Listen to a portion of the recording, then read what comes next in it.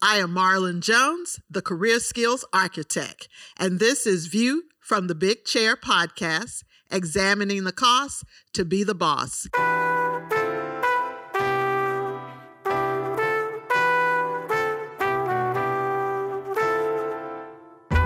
The purpose of this podcast is to share information with students in sports administration programs and with young professionals and those who are underemployed in sports administration. We talk with guests who sit in the big chair, those persons who are directors of athletics, who are head coaches, commissioners, or directors of different areas within athletic administration. We learn from their journey, and we also learn what skill sets they look for when they are hiring for positions so that you know how to prepare so that you can get to your own big chair. On this episode of View from the Big Chair, examining the cost to be the boss, our guest is Adam Hutchinson, Senior Director of Athletics at Earlham College. Thank you so much for joining us. How are you today? I'm doing well, Marlon. Thank you for inviting me. Sure. Tell our listeners when and how you developed a love for sports. Started early for me. My older brother loved sports, and I loved my brother. So it started there. Over time, I would say my love for sports evolved. I think what I ultimately fell in love with was the peace I found through practicing and the repetition required to compete. I kind of think of it almost as a meditative state. That's cool. And walk our listeners through your professional career. So my entry into college athletics was serving as a graduate assistant at my alma mater, Amherst College. I went from there to playing professional basketball in the UK. And after returning to the US, I served as a volunteer assistant basketball coach at Emory University in Atlanta. My first full-time job was as head men's basketball coach at Stevens Institute in New Jersey. I was there for 2 years, and after a 6-game improvement, my second year, I interviewed for 2 positions, one at Washington and Lee University and one at Case Western Reserve University in Cleveland. The W&L position was appealing to me because my family is originally from Virginia, and my mother-in-law had recently moved there. But the Case position was appealing to me professionally because it was in the University Athletic Association. And even though I had no personal connection to Cleveland, when Case called and offered me their position, I accepted. After my second year at Case, W&L called me back and asked if I was interested in looking at their position again. And I said no initially, but the AD said, well, listen, just come down and allow us to, make you say no. And I went. And while the Case position was better professionally, being in Virginia would put us in a position where our children would have access to family members. So ultimately, I decided to go down to Virginia. In 2017, I decided to leave Washington and Lee and return to my alma mater at Amherst College. Then I went to Kane University, and then in 2021, I was named Director of Athletics at Earlham. So a long, winding path. Now, Division III schools don't offer athletic scholarships. So what made you want to compete at Amherst? So I had some Division II schools that recruiting me in high school, and they do offer scholarships. But first and foremost, I chose to attend Amherst College, not to compete there. When I sat down with my mom and I gave her a list of places I was looking, she asked me why I was looking at certain schools. And when I said, well, the coach called me, she just scratched them out. And she told me, you need to have a better reason. The academic reputation of Amherst appealed to my mother. It appealed to me. But my visit was kind of interesting because when I went there, everyone spent the weekend presenting Amherst as this kind of utopian college on the hill. And that framing didn't work for me. Heading into the last day of my visit, I was still convinced I wouldn't be going there. And on the last panel, a student named Leander Gray said, Amherst will challenge you in ways that make you deeply uncomfortable, but it's worth it. And that honesty, Amherst's willingness to acknowledge its own imperfection was what allowed me to see myself there. And my experience at Amherst exactly lived up to Leander's description. Place did make me deeply uncomfortable in a lot of ways. So, for example, at that time, Amherst's primary social scene, there was music there, but the social scene was centered around alcohol. The social scene that I was comfortable with, there might be alcohol present, but it was centered around music. So this was a disconnect I found really difficult to bridge, but basketball allowed me to do that. Basketball for me made Amherst a more inclusive place than it otherwise would have been. So that's kind of what went into my decision to attend and to compete there. You received an NCAA graduate scholarship for careers in athletics. Only 8 of these are awarded every year, and it's based on distinction as an undergrad. This shows you know how to stand out in a crowd. What do you suggest to young professionals who are trying to distinguish themselves from other candidates for jobs in this industry? So you framed that more kindly than I experienced it. I was fortunate to receive that scholarship. I can't say that at that time I knew how to stand out from a crowd. With experience, I feel really comfortable telling young professionals this. Every year, keep a professional log of every single thing you do as you do it. And at the end of that year, use your log to update your resume. There have been professional contributions I was happy to make, experiences I grew from, but I was neglecting to include them on my resume because they weren't front of mind at the end of the year. So this practice of maintaining a log has helped me highlight those experiences. And it's really helpful to reference that log in preparing for interviews. So to folks listening, you have more experiences than you think you do. Write it all down. That is excellent advice. If you write it as you go, then it's easier to include it.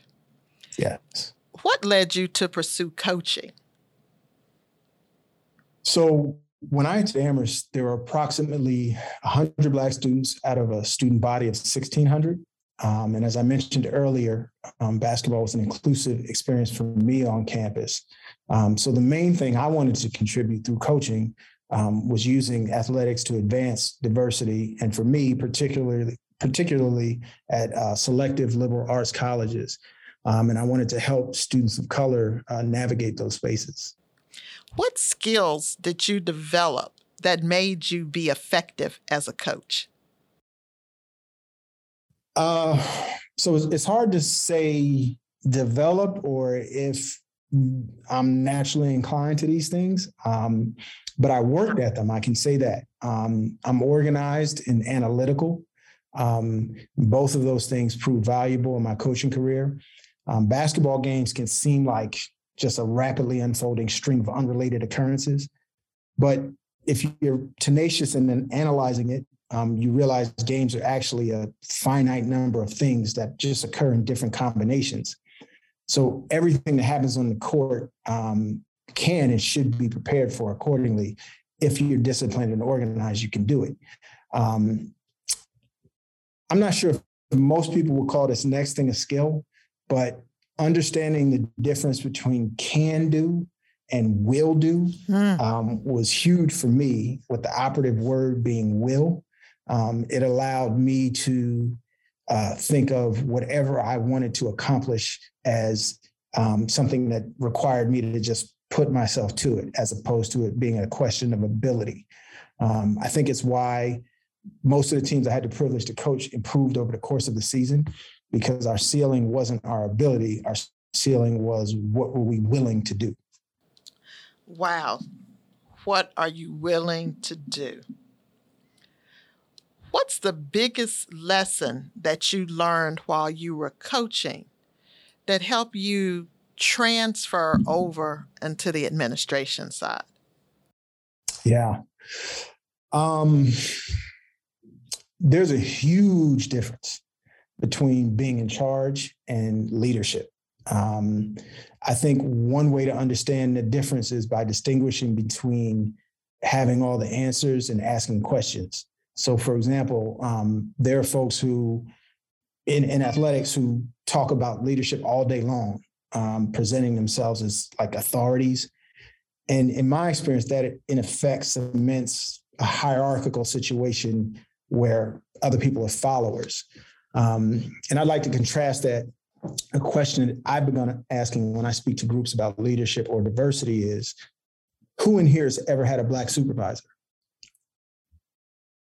And I try to be intentional about not interrupting the silence that follows, because within that question and within the usually resulting silence are lots of teachable moments about leadership. So when I interact with my own department, rather than always tell them who and what we are or who and what we claim we are, I try to pose questions that empower them to lead us to who and what we want to become. One of my go-tos, I like to remind them of Ella Baker's quote, strong people don't need strong leaders.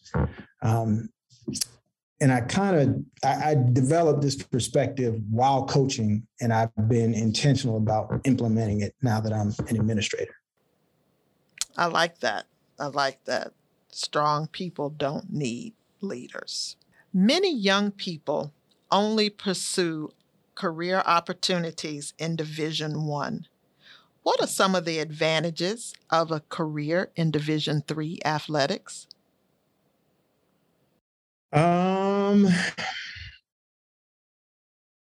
That's a tough question because I've never even applied for a job in Division I. I've spent my whole career focused on Division III. So it's difficult for me to compare something I know so little about. I can tell you, I have valued the academic athletic balance at the institutions I've worked at. One of the ways that shows up, a lot of my former players reach out to me to talk about how lessons we learned on the court have contributed to academic and professional successes for them. And those conversations mean a lot to me.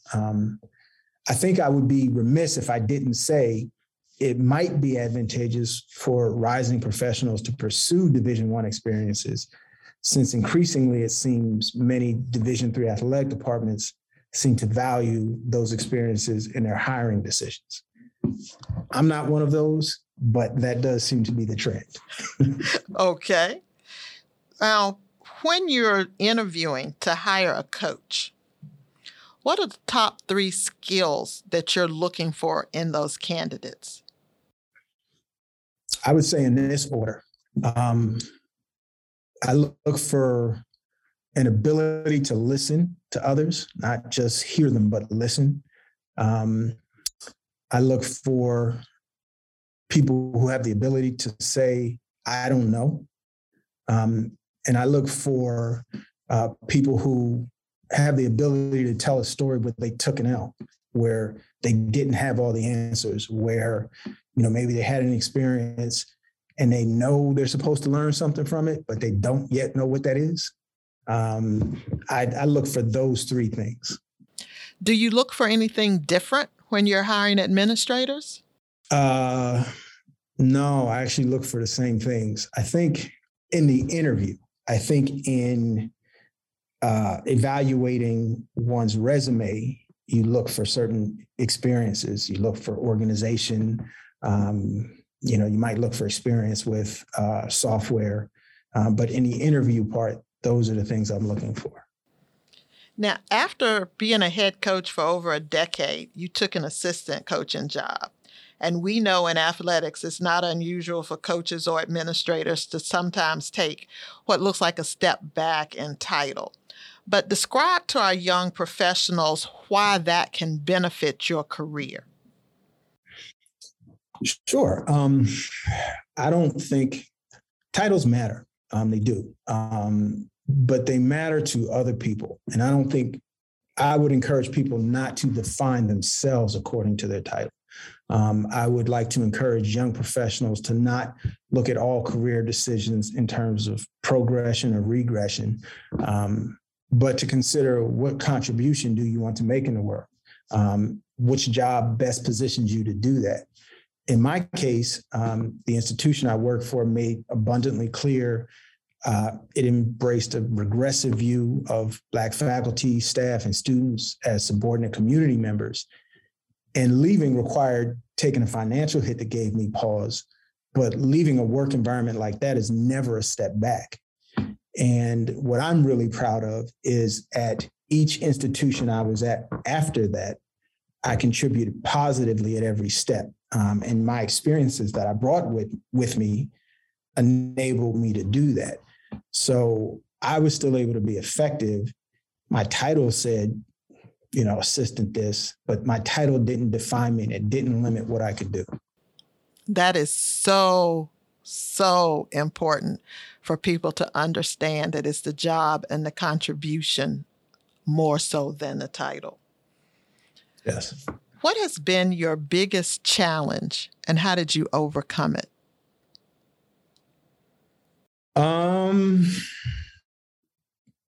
I would say my biggest challenge has been time away from my family. So in the business that I'm in, athletics, higher education, you go where the work takes you. And so, my wife and my kids sometimes have come with me, other times not.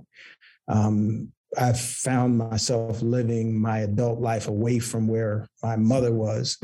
I don't have a overcome ending to that. It is something that you make the choice, you execute it as best you can. But for young professionals, you're going to find yourself questioning whichever choice you make, right? So if you make the choice I made where you say, all right, I'm going to go where the work takes me, you lament the time away from your family. If you decide, okay, I'm going to stay in this, say, geographical area, maybe you lament opportunities missed. And I think we all have to navigate that as best we can in our own way. We constantly hear that relationships are so important in this industry. Yet for the past 2 years, we've all been separated from each other. How do you suggest that aspiring coaches and athletic administrators develop these relationships? So I'm speaking, I think, specifically to professional relationships in this question. Yes. I'm not necessarily say relationships if you're a coach with members of your team. I would say that Twitter and LinkedIn are really, really powerful tools. Follow people you know, follow people you want to know. Drop them a kind word of congratulations when appropriate. Keep them informed of what's going on in your world. And, the more extroverted among us are more willing to do that. The more introverted among us might say, oh, I don't want to bother someone. I'm introverted. I can tell you this. As much as you're looking to advance your career, we're also looking for people to hire and bring into our institutions when openings arise. So don't hesitate. Online, drop us a note, drop us a tweet, post something on LinkedIn and make sure we see it so that you're front of mind when an opportunity arises. Knowing what you know now, what advice would you give to young Adam as he transitioned from coaching into administration? I would say 3 things. I would say in every stop along the way professionally, whatever it is you're doing, pay attention to how other people organize their systems. Organization is a huge time saver, a huge efficiency boost. And you can, people have great ideas everywhere.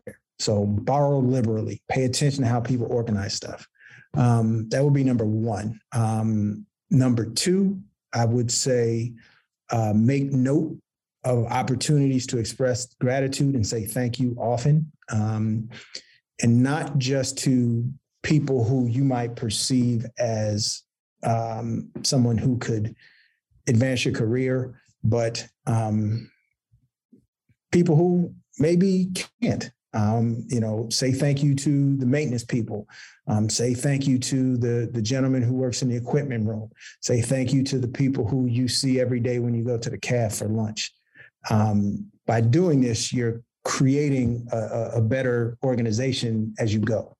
The last thing I would say, the last piece of advice would be have a vision of what it is you want to contribute to the world. And every now and again, when you get bogged down in the weeds, take a minute to look up and refresh. What's your why? What's your vision? That's great. That is so good. And what's the one thing you wish you knew before you sat in that big chair of Senior Director of Athletics? It could be everything, right? I want to know everything so I don't make any mistakes. But I think the question implies some missed opportunity or some regret. And I haven't been in the seat long enough to have those experiences yet. There are a lot of challenges, relating to parents, managing people, paying attention to budgets. There's no one thing yet that I've said, that one really hurt. So what that means is you got to invite me back in like 7 years and we can ask that question again. All right. That says that putting it out there in the universe, we're still going to be going in 7 years. I'll take that. Now, Adam, what motivates you to keep working in higher education? Colleges and universities are by definition forward-facing institutions. People come there to learn, to take what they learned and apply it to the future. So by definition, our institutions shape the future. Our popular national narrative tells us that the civil rights movement, after civil rights movement, America became a society committed to equality. I'm from a place marked by staggering inequality in terms of access to opportunity, access to education, access to healthcare. So I know that narrative is not true just from my own experiences. I'm aware there are people from more affluent communities, and I would challenge them to ask themselves, how many unarmed Black people have been killed by police in their lifetime? How many beatings or murders of unarmed Black people have they seen with their own eyes, through their computer or on television in their lifetime? And then I would ask a couple of follow-up questions that seem unrelated but aren't. How many Black supervisors have you had in your career? Think about those retirement celebration emails that your institution sends out every year and ask yourself, how many of those have celebrated the retirement of Black people? The answers to all of those questions are linked. The answers, I think, make clear how untrue our popular national narrative is. It really highlights how much work remains to be done and how much of an impact we can have if we aren't afraid to try. That's what keeps me motivated.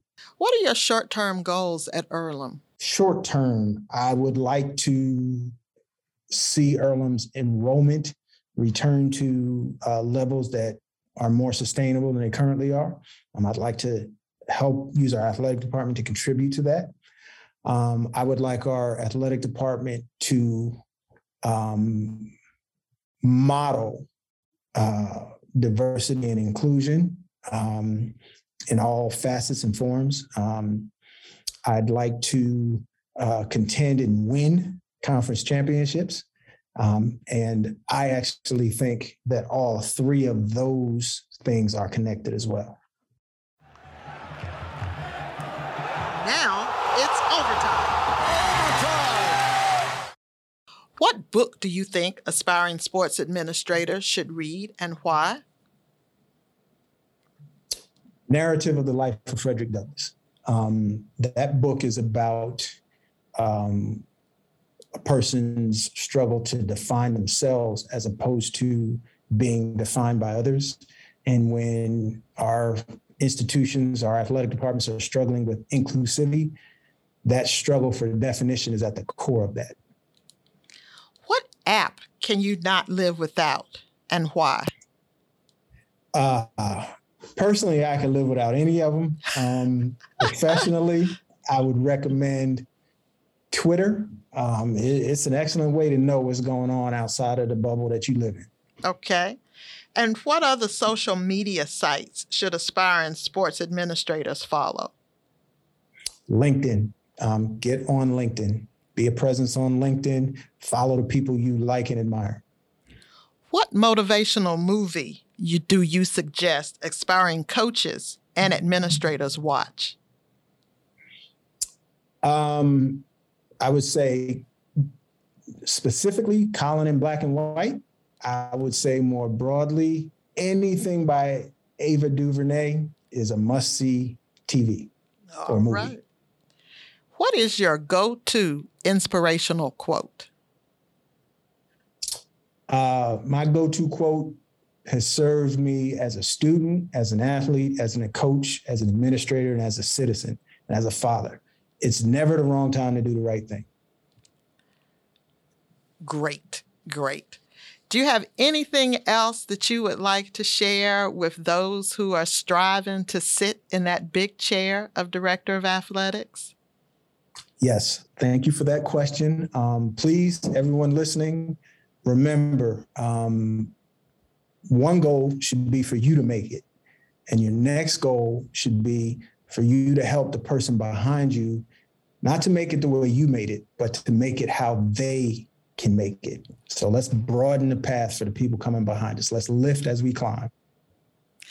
Thank you so much. You have provided so many golden nuggets of information, and we really appreciate you joining us. I appreciate you, Marlon. Thank you so much. Thank you for listening to our podcast. I hope that the notes you took from our guests will help you as you plan and build your career. Please remember to rate, review, and subscribe to our podcast. View from the Big Chair, examining the cost to be the boss. I'm your host, Marlon Jones, and I thank you again for listening.